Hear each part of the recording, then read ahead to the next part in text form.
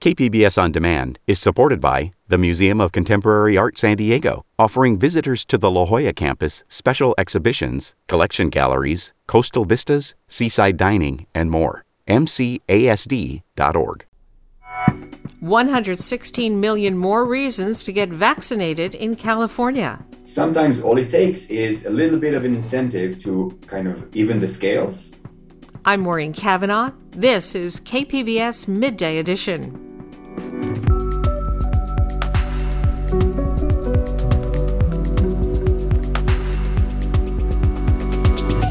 The pandemic is still affecting Veterans Memorial Day events. With all the precautions and all the social distancing and masks and everything else, we were able to have our formal ceremony. We weren't going to not do it. We weren't going to be told, no, you can't. And a mouth-watering movie, outdoor dance, and more on the Weekend Preview. That's ahead on Midday Edition.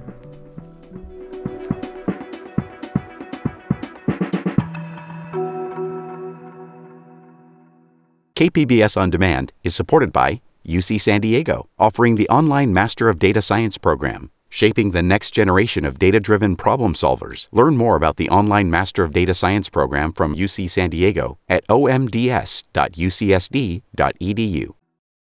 Besides the promise of not getting sick, taking off your mask, protecting friends, family, and society at large, what else could possibly encourage people to get their COVID vaccine? The state of California thinks $116.5 million in gifts and cash might do the trick. The biggest bounty in Governor Newsom's new Vax for the Win program is a $1.5 million prize for each of 10 people who've received at least one dose of the vaccine by June 15th. State officials say it's hoped the cash prizes will boost demand for vaccinations. 49% of Californians are now fully vaccinated, but vaccinations have dropped in recent weeks from about 400,000 a day to closer to 200,000. Joining me is An Amir, a behavioral scientist and professor of marketing at UC San Diego. And Professor Amir, welcome to the program. Thank you. Now, it seems to many, including a doctor or two I've spoken with, that being free from the fear of catching COVID would be enough incentive to get vaccinated. Why then have many states, now including California, decided to offer prizes to get people vaccinated? So one important thing to remember when thinking about problems like this is that not everyone is the same. And when doctors and experts speak, they tend to rely on their own set of knowledge and preferences. And it varies across the population. There are people who don't believe that COVID is a serious problem, and there are people who don't believe that the vaccine will solve it. So when thinking about policy, we have to think about the variety of people, or in academia, we call it heterogeneity, in preferences, in knowledge, and in thoughts about the vaccine. Now, if someone is really hesitant about getting the vaccine, is this slim chance of winning enough to motivate people to get their shots? There are a lot of people that are not terrified. For them, for one reason or another, the cost-benefit analysis of getting the vaccine just doesn't cut it.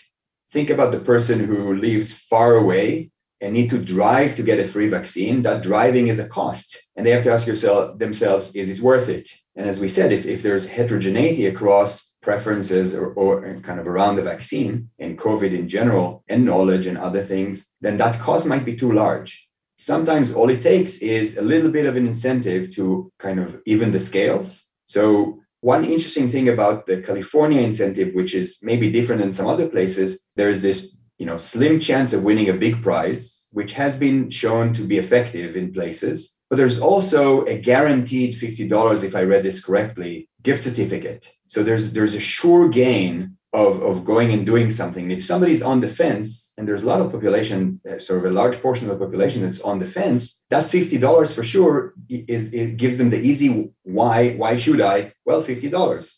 Now, some experts seem to think that requiring a vaccine passport to allow people to take part in events and school and travel, that might be more effective than offering cash rewards for vaccinations. What's your opinion on that? So again, it really depends on what population you're talking about and why aren't they taking the vaccine. Let's say it's college students who don't feel that COVID is a big risk for them based on the numbers. Then they're not going to get vaccinated because maybe it's uncomfortable or not accessible or not easy or burdensome. But if it's a way to get something they want, say going to Coachella or some other great festival, then they might. Other people are kind of not getting vaccinated for other reasons. And then these nudges, even financial, could actually kind of have a big effect. How have the cash for vaccination programs worked in other states? Do we know yet? They have seen a positive response. How long will this carry on is an open question. But the initial uptake was positive. If this strategy of cash for vaccinations doesn't work, if we don't see a major increase in people getting their shots, what does that tell us about why vaccinations have dropped off? There could be lots of reasons, but it could be that, as I said, if we look at the mix of different reasons, then it could be that the reasons that are preventing people from getting vaccinated are much more emotional, are much more dire than what a $50 can outweigh in terms of the perceived costs. And then you'd need to go with campaigns. If you recall the campaigns that happened to reduce the smoking, for example, they were very emotionally laden. They were educational. They required many more months and years to take effect. And so, to get at people who dread for one reason or another getting vaccinated, you would need to go with different types of approaches. Is there anything, as a marketing expert, you'd like to see the state add to this new program, either more money or change the timing of the program in any way to increase its effectiveness? So one of the things we know about incentives is that it really matters how they're framed. If this is framed as a raffle, piñata at the end of the party, stuff like that, it might have a more limited effect than if it's framed as it's yours and you might lose it if you don't go in and use it. So that's what the study at UCLA did. They sort of endowed people with the vaccine and with the opportunity to get vaccinated, and they would lose it if they don't take action soon. So it turns out with all these incentives, and marketers have known this for a long while, that how exactly you frame the incentives can have a great effect on their impact. And so I would hope that the state, reads the literature, talks to experts, and frames this in a way that truly motivates people. And there are lots of facets to this framing, but I hope we do it right. I've been speaking with On Amir, a behavioral scientist and professor of marketing at UC San Diego. Professor Amir, thank you so much for speaking with us. My pleasure. Thank you.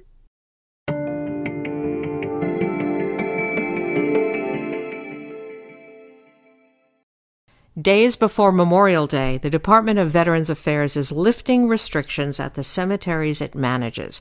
The pandemic limited the number of people allowed at burials and ceremonies. Still, at many veterans cemeteries, this year's Memorial Day commemorations will be scaled back. Chris Haxel reports for the American Homefront Project.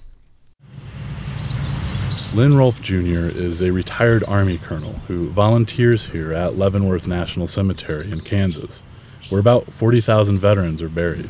All the way from Spanish-American War, World War I, World War II, Civil War, and my brother's buried out in Section 58C, Sergeant Rolfe. That's Sergeant John Rolfe, who served a tour of duty in Vietnam. Lynn Rolfe spends weeks preparing for Memorial Day. Typically, hundreds of Boy Scouts would place American flags at every grave. There would be speeches and prayers and a bugler playing taps. That didn't happen last year. At first, Rolfe heard everything was canceled, but that was not acceptable. We were able to work with our cemetery director, and with all the precautions and all the social distancing and masks and everything else, we were able to have our formal ceremony. We weren't going to not do it. We weren't going to be told, no, you can't. They ended up with a small event that was closed to the public. Only a handful of Veterans Group representatives were there. Good morning, ladies and gentlemen. At this time, if you please stand, John Sullivan, one of our scouts, will offer the Pledge of Allegiance. This year, another small event is planned. With the pandemic receding, the VA did lift restrictions on gatherings, but barely a week before Memorial Day. Too late for Rolfe and others to plan a typical full-scale commemoration. I pledge allegiance to the flag of the United States. The VA also lifted another rule that had limited attendance at burial services to 10 family members. It's been really hard on them because it's, unfortunately, a lot of the families, they don't have the brother and sister or aunts and uncles from Virginia or down in Oklahoma to be able to come back and participate in it. Stacy Unziker says the group aspect of events like Memorial Day is important. Her father was killed in Vietnam 9 weeks before she was born. I didn't get to ever so much as breathe the same air as my dad. So I tend to take anything honoring our fallen very much to heart. For years, her father's death was something nobody really talked about. Mostly because my grandparents couldn't accept that Dad didn't come home. His body was not viewable, so they didn't have the closure. She likes to honor veterans throughout the year, at events where hundreds of volunteers gather to lay wreaths at gravestones. She says that sense of community has been missing. The official Memorial Day ceremony at Leavenworth will be scaled back this year, but it will be open to the public. And the VA says those who are fully vaccinated don't have to wear masks. Rolf, the retired colonel, encourages people to visit on Memorial Day or any day for a quiet moment of reflection. And you stand up on one of the far hillsides and look down over it, you're just amazed as the beauty of the place. Serene, solemn, but still beautiful. And for people who do visit, Rolf says they'll see a small sign that things are returning to normal. After missing last Memorial Day, the Boy Scouts were allowed back this year. And once again, visitors can expect to see 40,000 small American flags in front of each veteran's gravestone. I'm Chris Haxel in Leavenworth, Kansas. This story was produced by the American Homefront Project, a public media collaboration that reports on American military life and veterans. Funding comes from the Corporation for Public Broadcasting.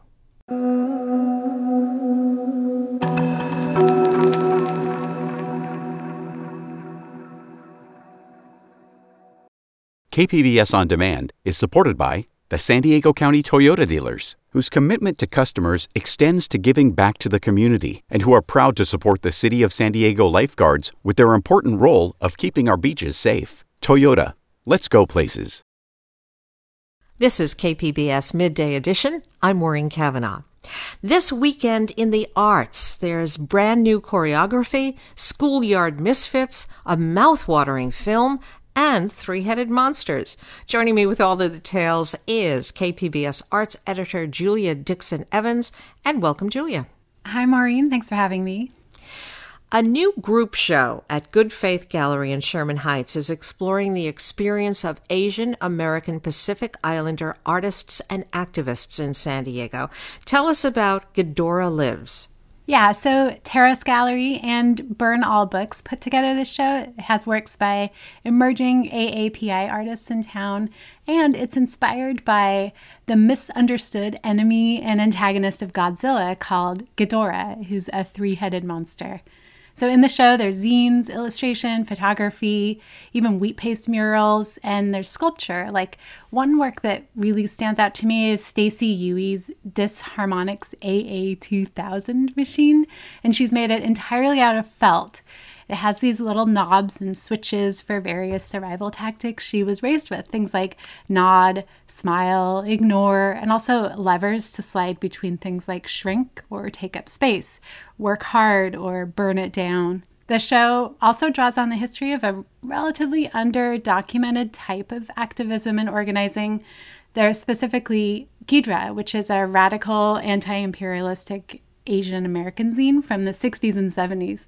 Last week, I visited the gallery and I asked the curator, Carmelo Prudencio, about how this inspired the show. A good example of documentation of the work that Asian American organizers were doing was Ghidra. And that was something I looked to as inspiration to create my own archive here of what folks have been doing. Like, it's a lot of preservation of memory, but still trying to be present in this moment and look at how this environment has shaped how we're seeing the past and what's possible for the future too.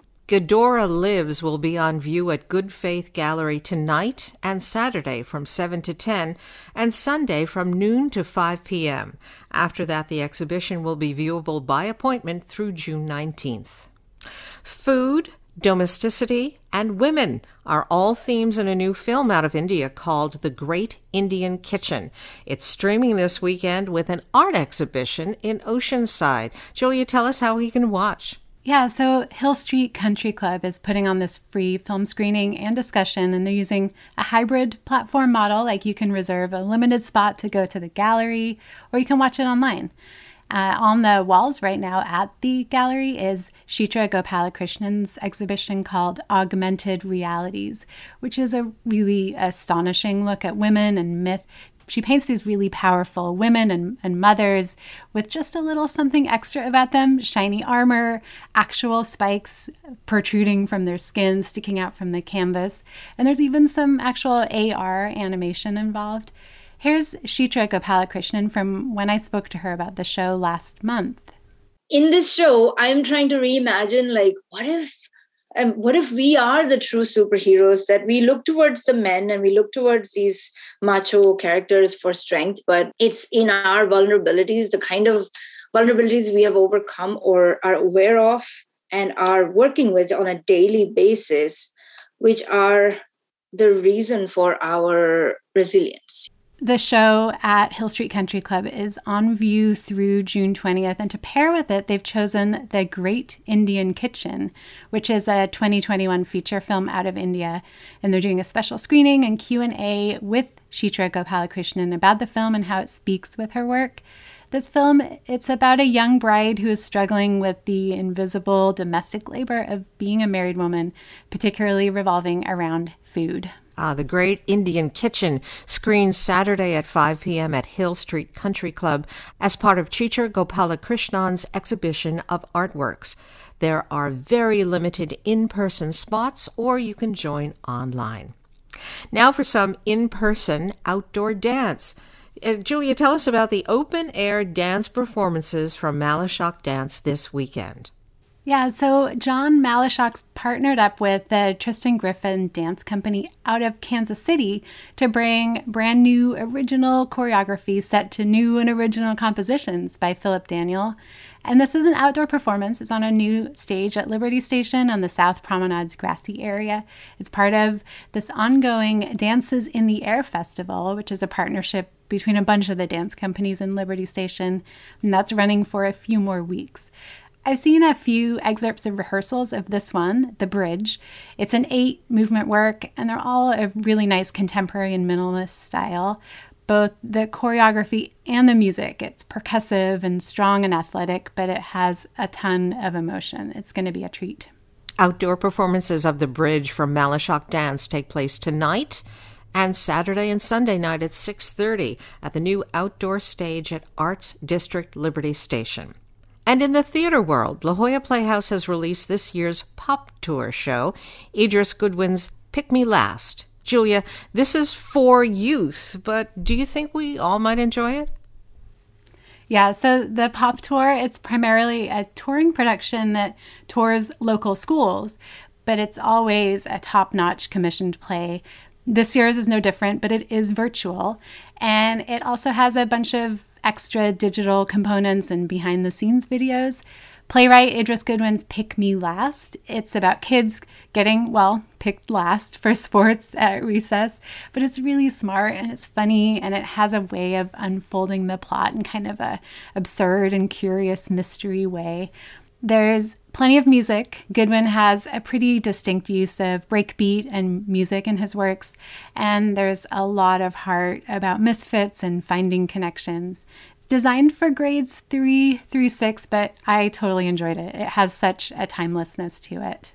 The La Jolla Playhouse 2021 Pop Tour production of Pick Me Last is now streaming online. School groups can set up special visits with the production team, but the general public can also watch the play online. For details on these and more arts events, or to sign up for Julia's weekly KPBS Arts newsletter, go to kpbs.org/arts. I've been speaking with KPBS Arts editor Julia Dixon Evans. Julia, thank you. Thank you. Have a great weekend.